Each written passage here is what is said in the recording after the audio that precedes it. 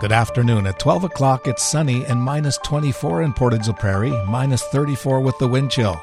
I'm Mike Bloom with your news update. Big Brothers Big Sisters Central Plains will be holding a virtual fundraiser on Facebook entitled SIP, Support, and Survive. Executive Director Don Fraze says the reverse raffle will have teams comprised of 4 members, but every day they eliminate people. She explains that the contest is one of the few where you don't want to have your name pulled. A team fee is $100, so $25 per participant. Certainly, if you don't have, say it's just you and someone else and you want to do it, you can put your name in twice. That's fine. She adds each team is also allowed to purchase a bonus ticket for $40, which will give them an extra life in the contest. Fraze says as long as one person from your team is still in the draw, you still have a chance to win. The last day to register for the fundraiser is February the 13th. A Florida man is set to appear in U.S. court today, charged with sneaking migrants across the Canada-U.S. border in a perilous human smuggling scheme that cost the lives of 4 people last week, including an infant.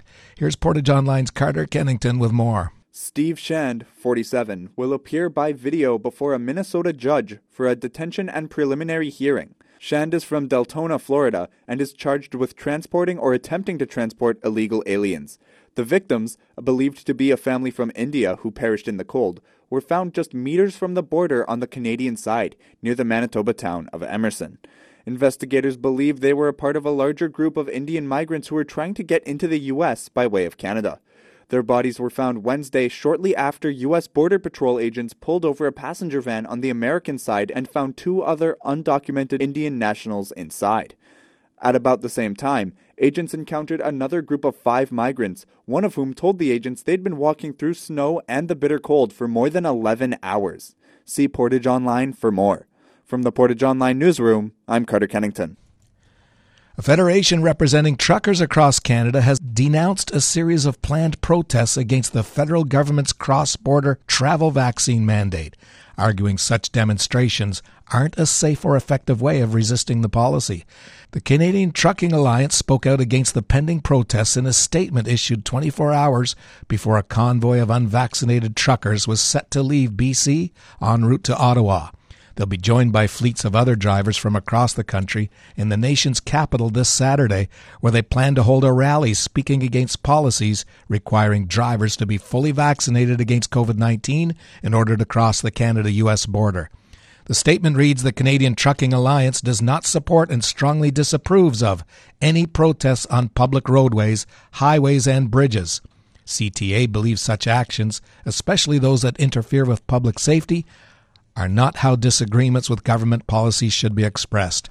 They note that the vast majority of Canadian trucking industry members are vaccinated, noting the immunization rate among truck drivers is on par with that seen among the general public. For more, go to Portage Online. If you see news happening, share it with us instantly. Download the Portage Live app to your smartphone today. And in sports, the Portage Terriers selected 9 total prospects in the 2020 Bantam Draft, with many of them already making contributions to the squad in one way or another. Forward Brandon Funk is one of the 2 players from this draft who has spent this entire season in Portage. He talks about what he's learned this season from playing in the MJHL. A lot faster hockey. You got to make plays quicker. You got to be a team guy here. Like everyone here is team guys. Everyone in our room are team guys. Anyone can wear a letter. Our whole team is leaders. For details on all the Terriers' last draftees, visit the news story at Portage Online. An extreme cold warning is in effect. Today is sunny. Wind will gust up to 40 with a high of minus 19. Wind chill near minus 32 and risk of frostbite. Few clouds tonight. Low of minus 30. Wind chills minus 29 this evening. Then it'll really go down to minus 41 overnight, where frostbite can set in minutes. The morning is mainly sunny. Wind up to 15 and a high of minus 20. The wind chills minus 41 in the morning. Then it'll go to minus 28 in the afternoon. Tomorrow night will clear with a low of minus 21. And then the temperature's really going up Wednesday with a mix of sun and cloud with a high of plus 1. Wednesday night will be cloudy and 60% chance of flurries with a low of minus 17. And then Thursday's sunny and going down to minus 17. Friday's sunny with a high of minus 16. And then Saturday there'll be a mix of sun and cloud with a high of minus 11.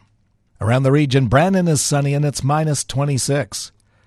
Winnipeg's mainly sunny and it's minus 28. And here in Portage, it's sunny.